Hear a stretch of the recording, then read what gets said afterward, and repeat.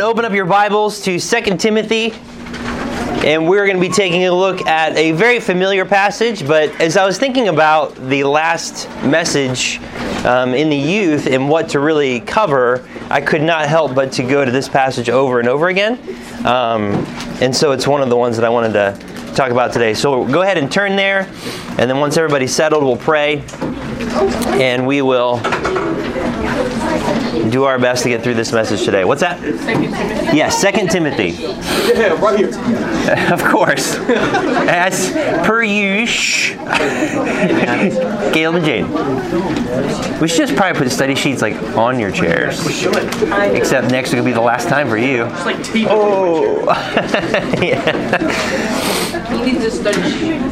Jack needs one? Yeah. Okay. The last one. Okay, there you go. He needs a study sheet. All right, everyone settled, ready to go? Okay, give me someone to pray, please. Who'd like to pray? Gavin. Dearly Father, so thank you for this day. Thank you to be here and just hear what Stephen has to say for his last message to us. And I just pray that we'll all just have a good week this week, and that we could also find opportunities as well. And I just thank you that we could have this church send off next week, and that we can all have a good time. And just pray. Amen. Amen. So I kind of struggled with saying this is, when Gavin prayed, it reminded me of it because I've been thinking about it. My last message to you. It's not my last message. It's my last message in this capacity because some of you, once you graduate and move on, I'm going to get you again. And as I joked with someone a couple weeks ago, I'm like, then you'll never be able to leave. You can't, it's 4 years and then you're out of here. No, you're an adult and you just stay there forever. It just happens unless something else happens. Okay, I'm kidding. That was a joke. Not too funny. Whatever. But as I was thinking about this, this is just a final message in this phase. Because there's a lot of things that God's going to do. When there are transitions, there are seasons. Even the Bible talks about that there's a time and a season to everything. And things can't stay the same. If things stay the same in your life, then you are not growing and God cannot work. And that is the absolute truth. You have to always put yourself in a position that you are taking risks and being uncomfortable, because it's only when you're uncomfortable with the Lord that you're actually able to grow. And so you have to remember that. You can't stay in the same place that you are. You cannot stay comfortable. We like to be comfortable. On days like this past week where it was raining like mad crazy and all the snow was melting and it was like bleh outside, no one wanted to leave their home.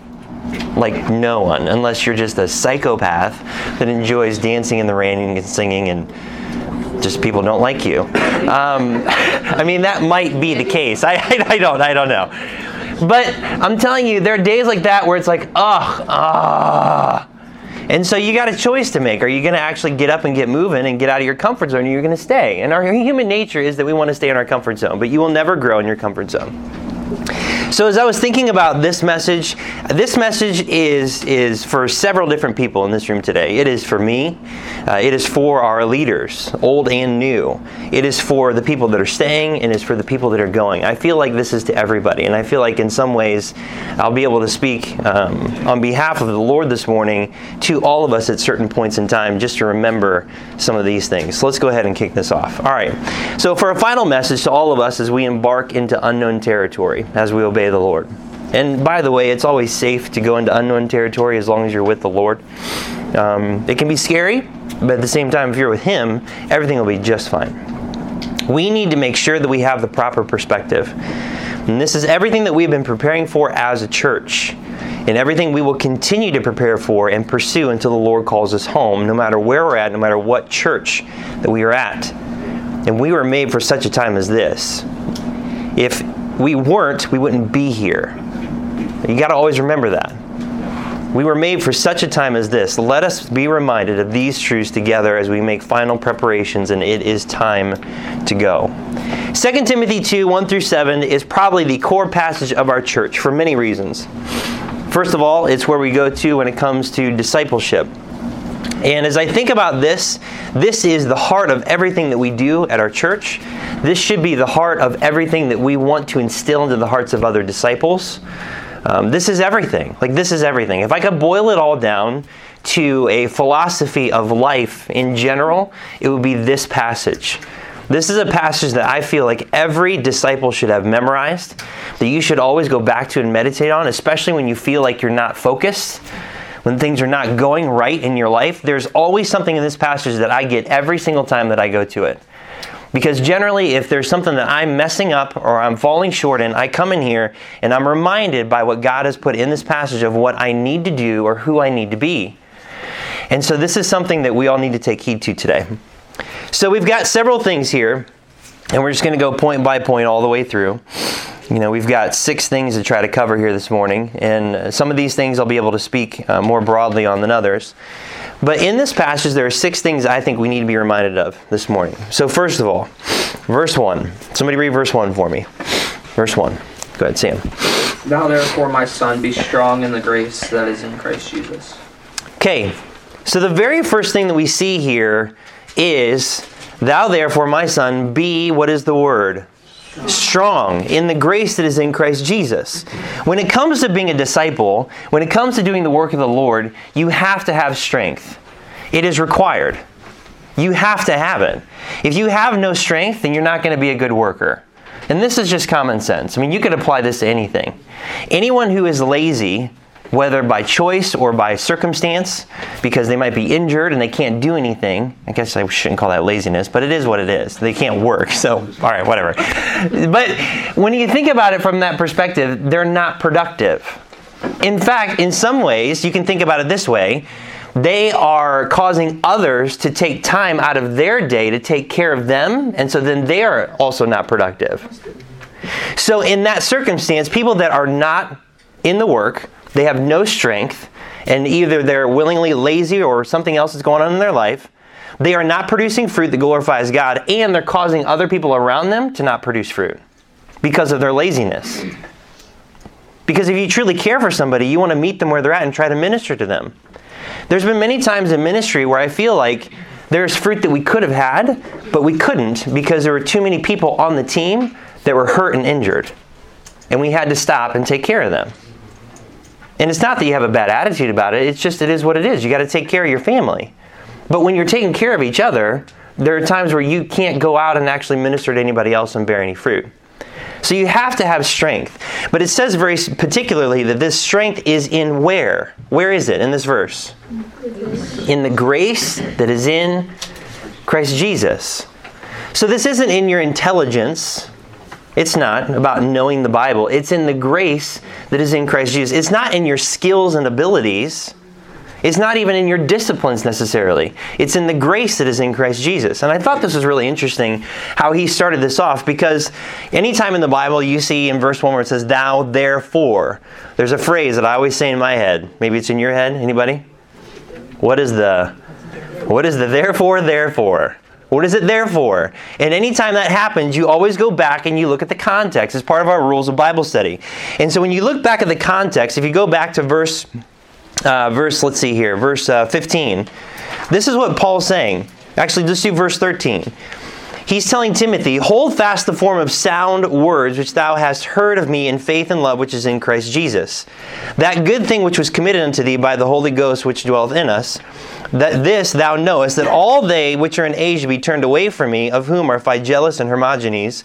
The Lord give mercy to the house of Onesiphorus, for he oft refreshed me, and was not ashamed of my chain.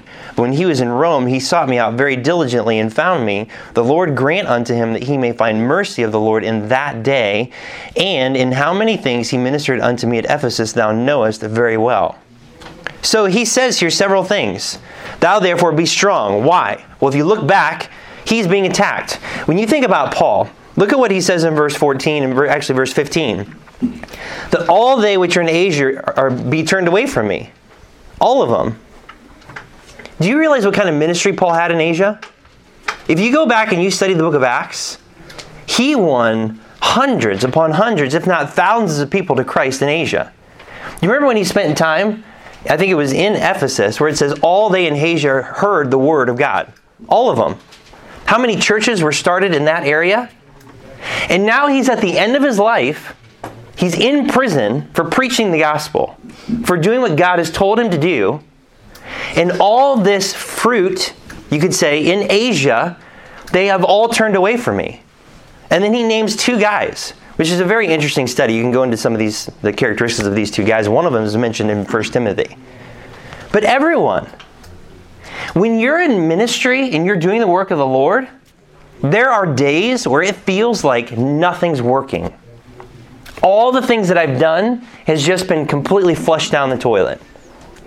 And it's easy to become mad, bitter, angry, frustrated, to the point you're like, why am I even doing this anymore? Like, am I even making a dent in anything for the Lord? Like, is there any fruit at all? I mean, this person, I've had friends that I've won to the Lord, and yet, a couple years later, they're gone. There's been many times in youth ministry that we have poured our hearts out to students over the years, whether it's in junior high, senior high, and then they grow up and make dumb decisions, and they're gone. And they may not ever come back. I remember as a kid growing up in church with my fellow peers that we said that we loved God and we obeyed what He did and we served Him, and most of them are gone. And to my knowledge, they're not serving the Lord at all. And if I were to look at that on its face and just be very objective, I would think, what the heck am I doing? I mean, what's the point of all this? And it's very easy to focus on those negatives. It's very easy to focus on the detractors of ministry and the things that make you tired and frustrated. Because we try to do this thing over and over, and the enemy knows that if he can get you discouraged, that he can stop a whole bunch of things from happening. And so you see that in verse 15, but then look at what he says in verse 16. The Lord give mercy unto the house of Onesiphorus, for he oft refreshed me, was not ashamed of my chain, but when he was in Rome, he sought me out very diligently and found me. The Lord grant unto him that he may find mercy in the Lord of the Lord in that day, and in how many things he ministered unto me at Ephesus thou knowest very well. The things that keep you going in ministry are not the detractors. They're not the failures.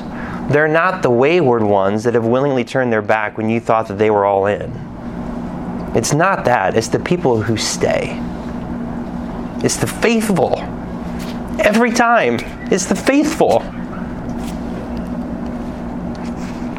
And I feel like you could have like 20 walk away, but if one stays, it's all worth it.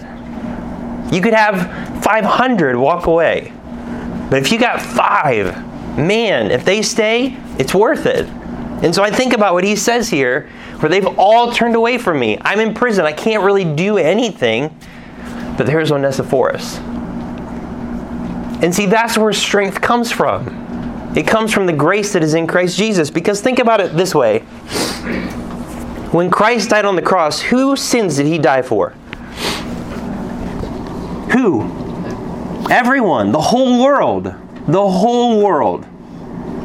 And how many of the whole world are actually going to be redeemed at the end of time? Very few. It's a small fraction. So why would God die for such a small portion of humanity? Because He loved them. And He chose to be gracious and merciful, knowing that my death is not going to be in vain. Because through my death, there will be some, even though it's small, there will be some that will receive the gift that I have purchased at great cost. And so I will keep moving forward. When you look at it from a numbers perspective, God should have never died for humanity. Never. And when you look at it from a numbers perspective, using logic and reasoning, there is no reason why we should stick to the Lord and be faithful in ministry. Because most aren't faithful. They just aren't. And so when I think about this, if you are really going to be in this, from your perspective with your friends, when it comes to you guys as leaders, if you're really going to be in this, then it's got to be in the grace that is in Christ Jesus, or else you are going to quit, and you are going to fail, and you are going to let the Lord down. And then you're going to have to give an answer for that. And so it helps me in my life is that I know that one day that I'm going to look at my Lord, and what can I say to Him? Could I say, it just didn't work. And so I stopped. Are you kidding me? Like that's not how things work when it comes to the Lord. Because he could have done that to me, and yet he didn't. He didn't at all. Later on in 2 Timothy, in chapter 4, verse 10, it says, "For Demas hath forsaken me, having loved this present world, and is departed unto Thessalonica." He loved this world, and he's gone. Crescens to Galatia, Titus to Dalmatia. And we don't know about Titus. I assume within this context that he actually, we don't know if it was actually good or not, but you see Demas as a negative, so there's a chance here that Titus completely walked away. And you have a book in your Bible named Titus, and all the work that Titus did. And then he even says, Paul, he says in verse 16, "At my first answer, no man stood with me, but all men forsook me." And then listen to what he says. "I pray God that it may not be laid to their charge." This was a man that knew God's heart so well that if everyone walked away, he still was very forgiving and very gracious to them. Very gracious to them. There is one thing when it comes to the work of the Lord that will make you more effective than anything else, and that is the grace that you have because of Jesus Christ. There are way too many Christians that are flat out just stinking judgmental. And they have no problem calling people out on their bull. And they have no problem saying you're a hypocrite and you're not doing what's right. But they do not know how to love people properly. And they do not know how to have grace. It is completely okay to call someone out. Totally. Amen. In grace. Amen. And love. There's a huge difference. There's a huge difference. You should be able to, with your friends, be able to give them a nice, swift uppercut, spiritually, but then also embrace them at the same time. And they know that you're not hurting them because you hate them or you're out to get them, but because you love them. You should be able to do that. And you should be able to understand when someone's talking to you that way. It's very important. If you can't be gracious, you will never be effective. Can't. And the easiest way to understand that is, what has God done towards you? Has the Lord been gracious to you? He has. I mean, if we all were honest this morning, we all deserve to die. And we all deserve to go to hell for all eternity. And we're all in that together. The Lord has been very gracious to you. Very gracious. So for you to say, I can't be gracious to somebody else, you're wrong. You're wrong. And you don't understand God's heart. You don't. You don't. That's where true strength comes from. True strength comes from being gracious. But it's not just what the world calls gracious, it's the grace that is in Christ Jesus. Jesus, the same as what Paul said. Actually, Stephen did it in Acts 7 verse 60. When right before Stephen died, it says, "And as he kneeled down, he cried with a loud voice, and he said, Lord, lay not this sin to their charge." And when he said this, he had fell asleep. Jesus in Luke 23:34, while he's on the cross, he says, Jesus says, "Father, forgive them, for they know not what they do." Man, we've got to learn this. You've got to learn this. If you can't learn this, then you'll never be successful in the mission. I love 2 Corinthians 12:9. When Paul was talking about this thorn in his flesh, and God said, "My grace is sufficient for thee, Paul, for my strength is made perfect in weakness." And then Paul's response, "Most gladly, therefore, will I rather glory in my infirmities, that the power of Christ may rest upon me." God's grace is sufficient. And through that, you're going to be able to get strength. So that's the very first thing he says here. "Thou therefore, my son, be strong in the grace that is in Christ Jesus." If you cannot learn the proper biblical way to be gracious, you will never make it. You will never make it. And everything you touch will be cursed. Verse 2. Someone read that for me. Go ahead. 2:2. Yeah. And that thou hast heard of me among many witnesses, the same commit thou unto faithful men, who shall be able to teach others also. Okay, so you need to focus on the objective. Commit the things of God to faithful men. Commit the things of God to faithful men. So you got to have strength, which comes through grace that's in Christ Jesus, and you need to stay focused on the objective. Commit the things of God to faithful men, which is always most effective one-on-one. Always. Now, there are other venues and there's other ways to do it. This is a way of investing things to people that are going to be faithful. But it is always most effective one-on-one. There are things that you can say one-on-one that you cannot say in a group setting. And that's why you need to be discipled and you need to be discipling. It's not just something that we do as a church. It's not some program that we push. This is everything that we are. And the reason why we do this is because God modeled it for us, and it is the perfect plan to reach the whole world. So we need to commit the things of God to faithful men. No matter what happens in life, in ministry, in this world, I don't care if the entire United States falls apart, and we get invaded by some foreign country, and everything that we know and everything that we understand just completely goes to pieces. We will continue to invest the things of God into faithful men. That will never stop. So it doesn't matter how unstable you may feel this world is getting, you can always have stability. You can always have purpose. I don't care who's running the government.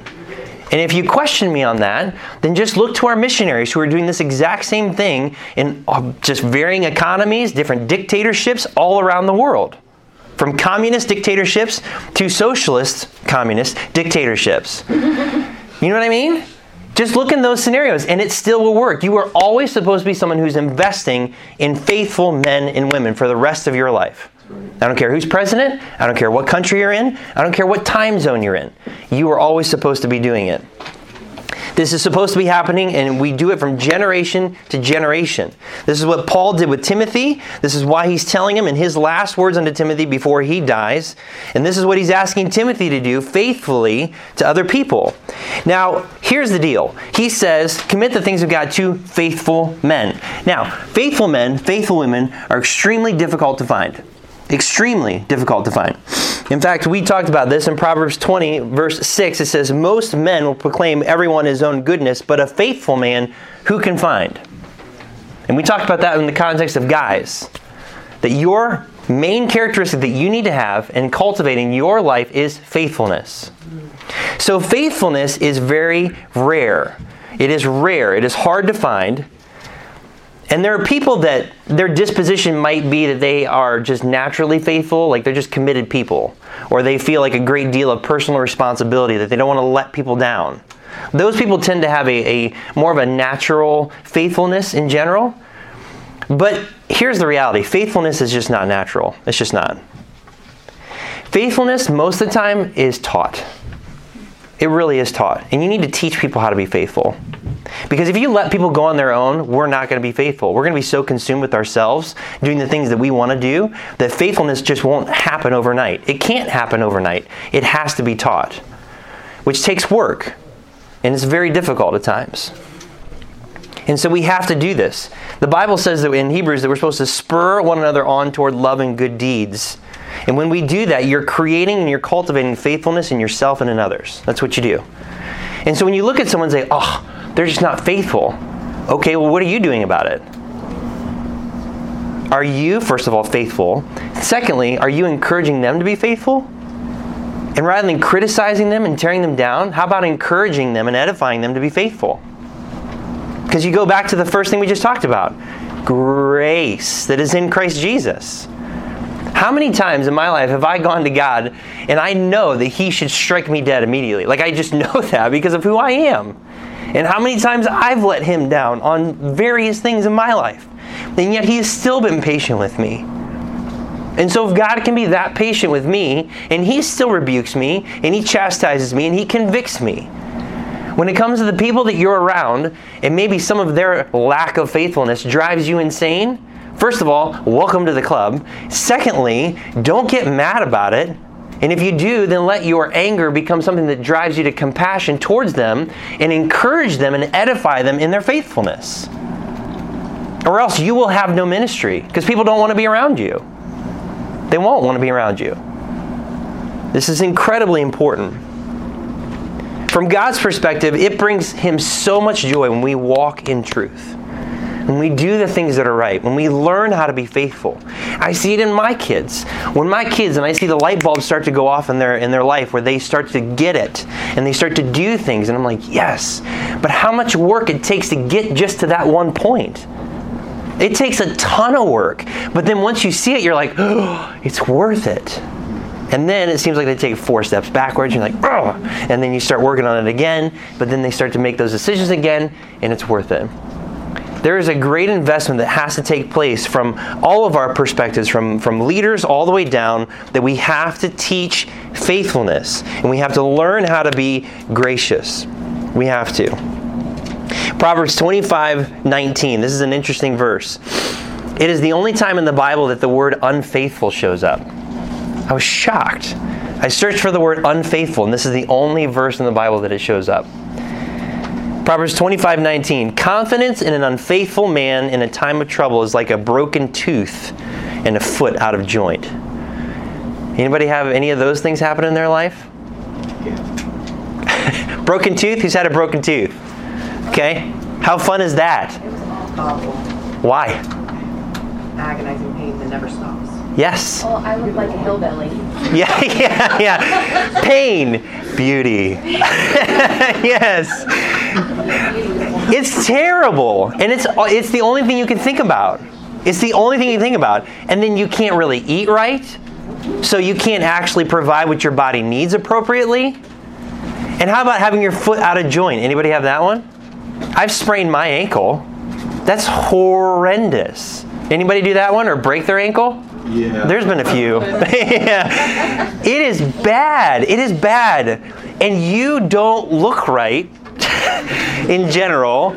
You can't do things. People call you handicapped because you are. Andy or Andy? Andy? Handicapped? We need to start doing that. That's fantastic. Wow, you're handicapped. You have an handicap sticker? All right. Anyway, all right, back on track. So, I remember when I sprained my ankle really, really bad. And the doctor told me that I should have broken it. It would have been better. And I remember that it took me months for me to get back on my feet normal.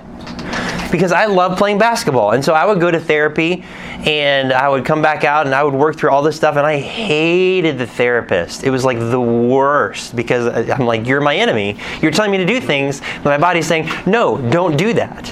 And it's just not fun. So if you ever go through therapy in the future, you just, enjoy it. It's horrible. It's absolutely horrible. And I remember even, okay, I'm done with therapy, and I've got a brace on my ankle, and then I would go out and I'd play with the team, and then I would actually go and try to move, and I had no confidence in my ankle because it felt like it was going to give. Some of it was psychological, but some of it was my body. It took me a long period of time before I got to the point where I could actually put normal weight on it and move very quickly the way I used to before playing basketball. The problem is you don't know when the time of trouble is going to come. You don't. You have no idea when the time of trouble is going to come, but when it comes, you do not want to be unfaithful. Because if you are, it's like having a broken tooth and a foot out of joint. And you are not going to be prepared. You're not going to be able to move. You're not going to be able to think properly. And no one can depend on you. And like we said at the very beginning, it's going to cause more problems than good. Your faithfulness is so important. It is so important. And I've told you this many times, your faithfulness to the youth ministries in general is critical.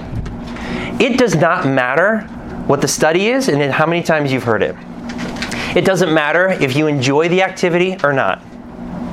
It doesn't matter if you have problems with people in your ministry or not. It doesn't matter if you have attitudes with your leaders or not. It doesn't matter. You be faithful. Because you're not doing this ministry for anyone else around you, your leaders, your parents, or anyone else other than the Lord. And if He is not reason enough for you to come and be faithful on a Sunday morning, Wednesday night activities, there is nothing anyone else can do to make you more faithful. Nothing. He should be enough. What God has done for you should be enough to cause you to be faithful in all things. And this is very difficult for us to hear. Because this even goes into the core of who we are at home in the privacy and the quietness of our room when no one else is around. He should be enough. The gospel should sober you enough to keep you faithful. It should. And those things that have been invested into you, you need to be faithful to commit those to other people. So in order for you to do that, you have to be faithful first.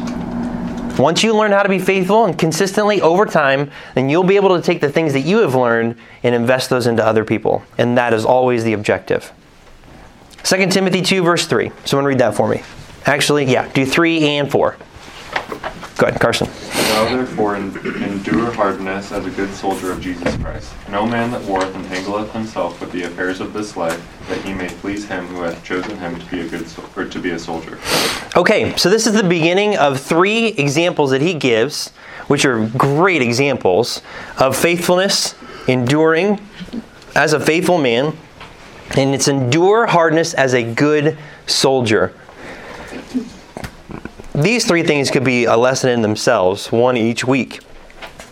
We don't have time to really do that, but it really could. Things are going to get hard, and you need to learn how to endure. And you are not going to endure unless you learn how to be faithful. You're not. And you're not going to be faithful unless you learn how to be gracious.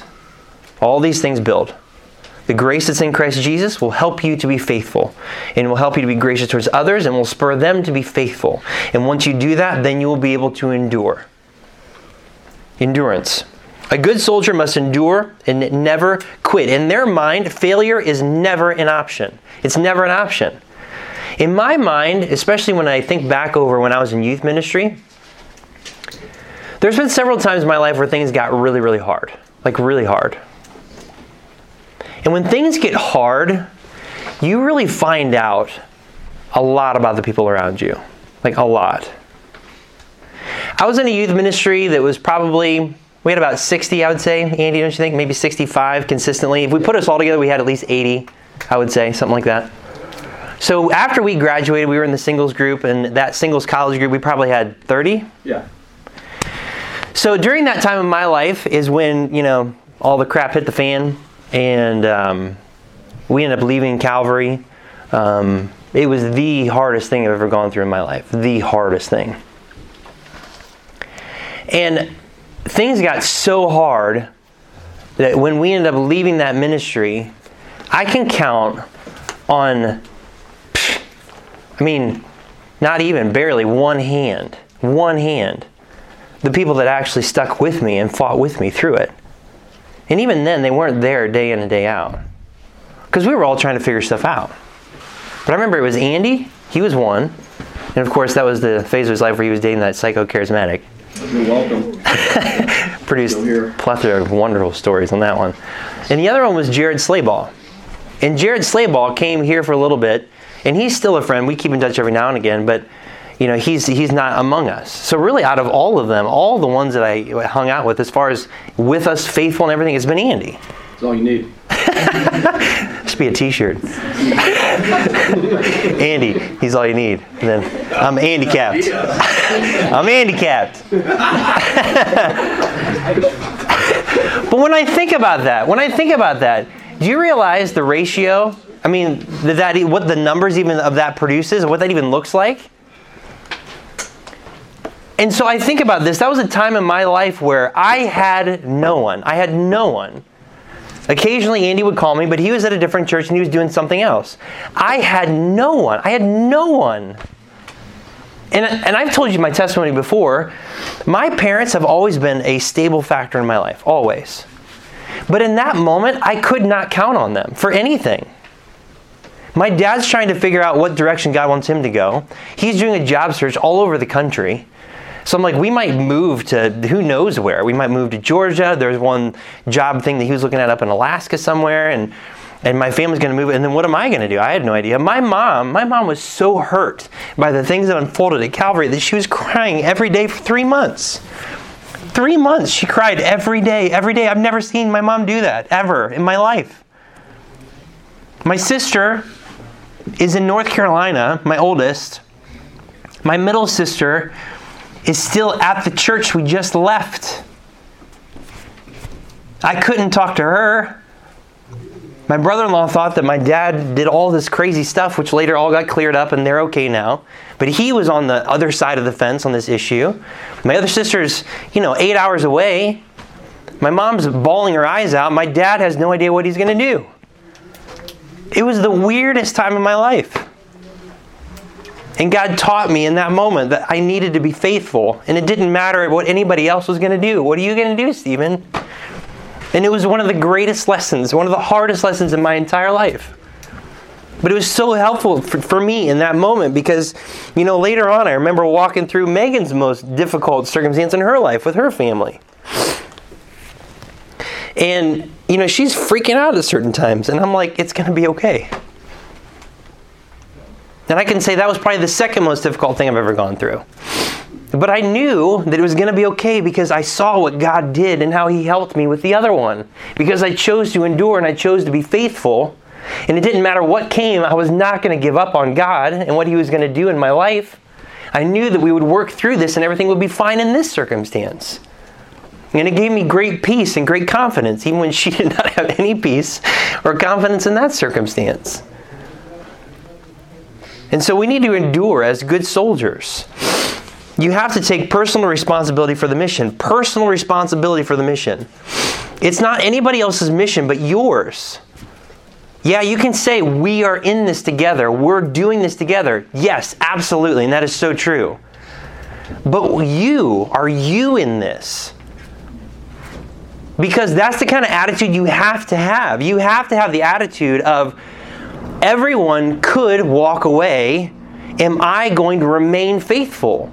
Or am I going to let someone else's unfaithfulness be a reason for me to get out? Because that's really where you're at. You're in one of two places today. I love the fact that our room is packed this morning, but our room is packed because things are going good. If things got really hard right now, I would hope that most of you would stay. And I would hope that most of you would be faithful. I would hope so. I really would. And I think in our church we probably have a greater ratio than what I had in my youth ministry. I would like to think that.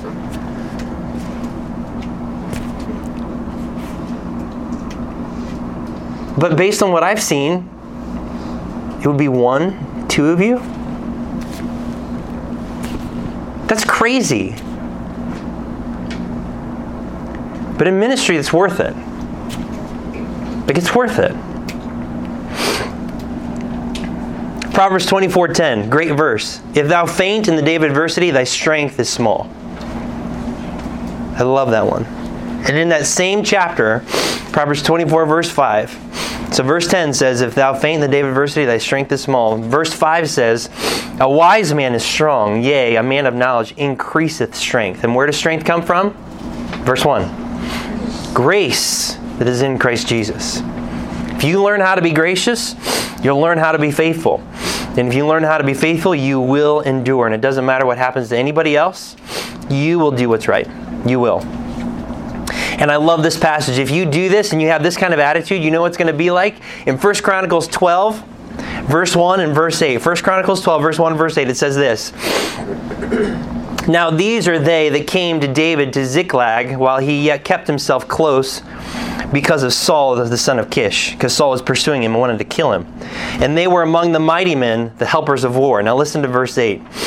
And of the Gadites, I love this, there separated themselves unto David into the hold to the wilderness men of might and men of war, fit for battle, that could handle shield and buckler, whose faces were like the faces of lions and were as swift as roes upon the mountains. I love that. It's like, you know? David was in a moment where he needed men. He needed men. And these guys didn't give a rip about anybody else. They were going to be faithful to the Lord and faithful to God's man. And so they had faces as lions, and they were ready to go. They were prepared for it. They were ready to endure. Endurance is something that happens over time. It can't happen overnight. It can. I remember when I first started running. Horrible. Absolutely horrible. But if you keep doing it over time, it gets easier and easier and easier and easier and easier and easier. It's the same thing. That leads us into our next verse. Verse 5. Someone read that for me. Andy. And if a man also strive for mastery, yet he is not crowned, except he strive lawfully. Okay, so you need, number 4, discipline yourself as a crowned athlete.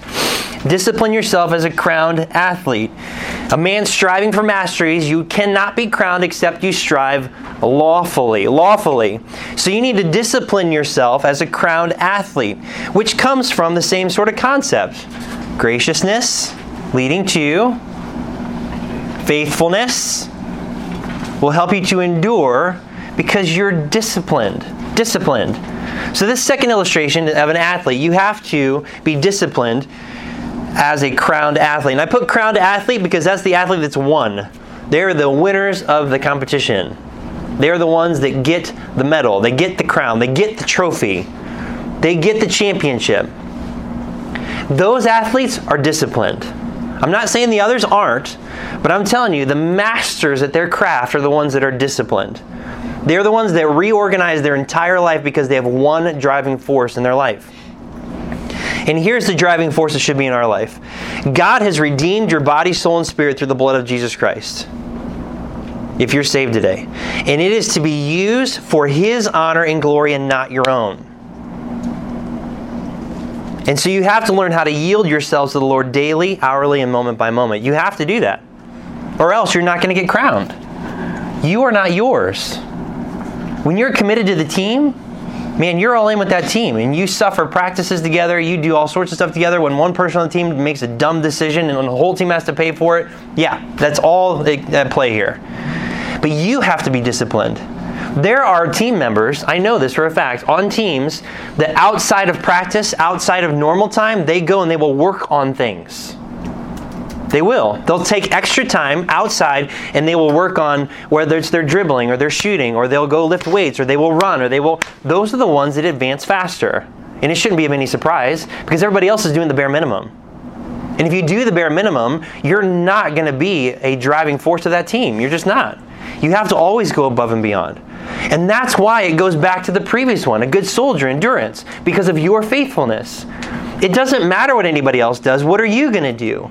And so if you choose to be disciplined in your spiritual walk, then God can do some amazing things through you. And this crown that we're going to get, I put 5 on your guys' study sheet. There's the crown of righteousness. There's the crown of life, the crown of rejoicing, the crown of glory, and the incorruptible crown. And you can go through that later. It's a great study. But these are things that if you do not discipline yourself properly as a Christian, then you are not going to get crowned. At the end of the race that you are running right now called life, you will not get crowned because you are not disciplining yourself properly. And if we as leaders are telling you to do it, then we need to be doing it ourselves. We have to be doing it ourselves. It would be crazy for us to tell you, you need to be faithful when we're not being faithful. You need to be doing this with that person when we're not doing it. That's ridiculous. And you should be able to count on your leaders to be that way, to be good examples to you about that. You need to have that discipline as a crowned athlete. One of my favorite verses is in 1 Corinthians 9. We don't have time to turn there. I'll just read it. But it says in 1 Corinthians 9, 24 through 27, it says, "Know ye not that they which run in a race run all, but one receiveth the prize? So run that ye may obtain." Don't just run casually. Run so you can actually win. Like, do you even want to win? Like, sometimes I want to say that to Christians. Like, do you even want to win? Like, do you actually want to get a crown? Or, you know? Because that's how a lot of Christians are. Yep, I'm saved. Glory to God. But yet, they don't do anything. They don't do anything. And they live their life completely for themselves when they have been purchased by their Lord and Savior. And they're going to come to the end of their life, and what are they going to have to show their Savior? Like, are you going to have anything, and so this may sound weird, are you going to have anything that you could actually say, God, you saved me and it wasn't a mistake? You know what I mean? Lord, you saved me and this is the result. And it's more, not less, more. So we can get more glory from it.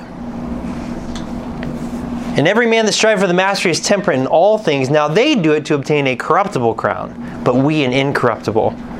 And this is Paul's response in 1 Corinthians 9. I therefore so run, not as uncertainly, so fight I, not as one that beateth the air, but I keep under my body and bring it into subjection, lest that by any means when I preach unto others, I myself should be a castaway. I love verse 7. I've been memorizing verse 27 for for a while now because I need it in my mind and in my heart. I need to keep under my body. And I need to bring my body, my flesh, into subjection, lest that by any means, when I have preached unto others, telling them what to do, I myself should be a castaway, that I would be a hypocrite. I need that verse in my life. And that helps me to stay disciplined. All right, number 5, verse 6. Someone read verse 6 for me. We're going to try to bust through these last couple. Go ahead. The husbandman that laboreth must first be a partaker of the fruits. Okay, labor. Labor patiently and diligently as a fruitful husbandman. Okay. A husbandman takes diligent care of his crops and of his flock. He takes time to observe, strategize, and employ everyone and everything at his disposal to produce the maximum amount of fruit. The husbandman, we've used the term farmer, but I like the term husbandman a lot better now that I've studied it out a little bit more. Go figure, it's the one that God used. The husbandman is not content with his results, but is always seeking to produce more in preparation for the future. A proper husbandman is going to labor, and he is never content with what's going on. When you have someone that is a farmer or a shepherd, they're taking care of what's going on because they don't want anything to be diminished. I mean, that's common sense. You don't want to lose any of your crop. But when they look at their crop, they're looking not only at that crop, they're looking at the next crop. What produces now that I can take and invest because I want something more? I've got this flock here. What else can I do to make them stronger, more lean, more healthy, so that way the next generation can actually be better? They're always looking forward. They always have a vision for the future. And that takes labor. It takes time. And it takes the ability to see things that you can't necessarily see. And that can only come from the Lord. That can only come from the Lord. And so as you think about it, if you need the Lord's vision on these things, and this one I can say is primarily more for our leaders than it is for you guys, but it is for everybody. You cannot have proper vision about the future if you have not chosen at the very beginning to be faithful. How are you going to get God's vision if you're never faithful to Him? Because you're never talking to Him. You can't. So you have to do that first. Secondly, it will give you endurance. And you'll be able to go through that. It'll give you strength, gives you endurance, faithfulness, everything, so that way you can start to see things. Sometimes you, after running a race, you're like, oh my gosh, well, I'm going to do that different next time. I started off too fast. Yeah, you need some experience. So through all these things, God begins to compile the ability to foresee and forecast, well, no, I know where that's going to lead. We can't do this over here, because if we do that, this will happen over here. How do you know that? Well, because I've spent time with God. I've walked with Him. I've done this over here that was a giant mistake. And all that together gives you some great wisdom to know we can't do that. And you'll be able to understand things that no one else is able to understand. And it really is a gift from God. It really is. This is why Proverbs 27 says, be diligent to know the state of thy flocks and look well to thy herds. For riches are not forever. And doth the crown endure to every generation? It doesn't. And I love the fact, and you can read this one later, Amos 7, 14 and 15. Amos was taken out from being a shepherd, and God said, go and prophesy unto my people Israel. He was the perfect man for the job. So when it comes to a husbandman laboring, you have to labor patiently and diligently. And you have to do it as a fruitful husbandman.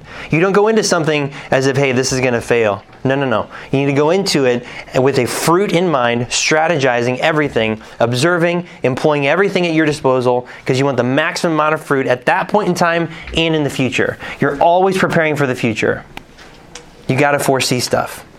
All right, and then lastly, and this is a good one, and I want to end on this one, verse 7, number 6. Who wants to read verse 7 for me? Go ahead, Emily. Consider what I say, and the Lord give thee understanding in all things. I love this verse. Okay? So he says all this stuff, verses 1 through 6, and he says, consider what I say. You know what I think of when I hear that one? Haggai 1:5 says, now therefore, thus saith the Lord of hosts, consider your ways. Consider. So consider what I say. That's what he puts here. I just told you great stuff. Now consider what I say. And the Lord give thee understanding in all things. All things. This is why this passage is so important.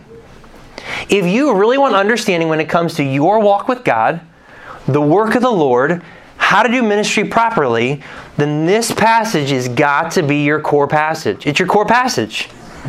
Because if you are willing to sit down and consider and get engaged with this truth and live it out each and every day, God will give you understanding in all things. This is amazing to me. When you engage in the work of the Lord and you have this attitude of the soldier, of the athlete, as the husbandman, because you're faithful and you have strength from grace, God gives you understanding and wisdom for everything. Everything. I am not lying to you. I've been doing this enough so far that God gives me understanding in everything. I literally have no excuse on how to properly behave as a husband, as a father, as a ministry leader, and it's been because I've been engaged in this work.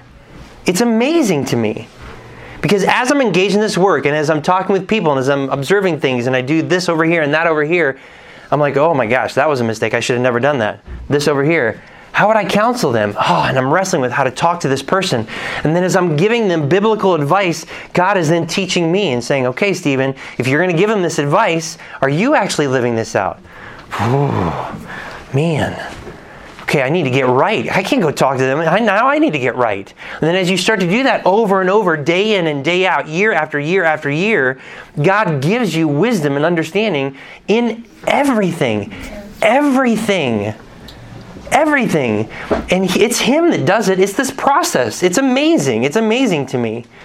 And so I promise you that if you are willing to stay faithful, there's something about this supernatural work that God teaches us godly wisdom that you cannot receive any other way. You can go read books. You can go off to college. You can ask counsel from everyone. But you will not get the wisdom that you actually need until you actually get invested in this work. You won't. I promise you. You may call me a liar. You may not believe me. But I'm telling you, at the end of your life, you will come back and you will say, Stephen, you were right. And it's not because of me, it's because of God and what He has put in place.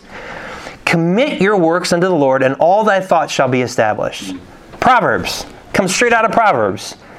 Do what God has told you to do. Be faithful. Endure. Be diligent. Labor. And you will learn everything that you need for your life. Everything. And I am not kidding around. So if you want to live the life that God has wanted you to live, all along, rather than the one that you want to live, you got to do these things. You got to have this perspective. You have to.